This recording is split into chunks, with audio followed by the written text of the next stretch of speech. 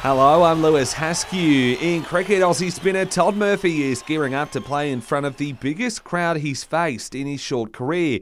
The venue for the fourth test against India packs in more than 130,000 fans.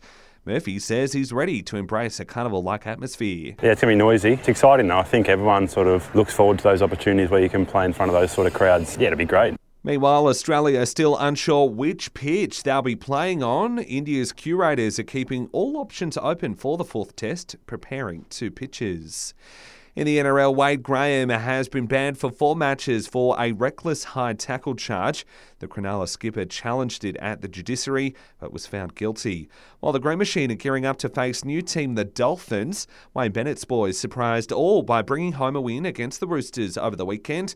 The Raiders faced them at their home up in Queensland, but hooker Danny Levi says the heat shouldn't be a problem. It's a bit of a mental thing as well, the heat. Obviously it plays a part in how you go, but that mental toughness side is what comes into it, and I think a lot of the boys are quite strong in that area. In the AFL, Joel Selwood will lead a march from Fed Square to the MCG before the round 1 blockbuster against Collingwood. The retired Geelong captain will then be taken on a lap of honour with the premiership flag. Speaking to Channel 7, Selwood is backing Paddy Dangerfield to slot into the skipper role with ease. I think he's more sort of ready than anyone that's ever done it. He understands how, the whole club works, but he also knows how to just go out and perform on game day.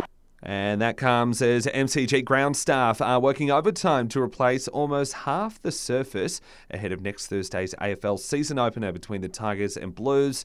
It's after pop star Ed Sheeran held 2 record-breaking attendance concerts there last weekend.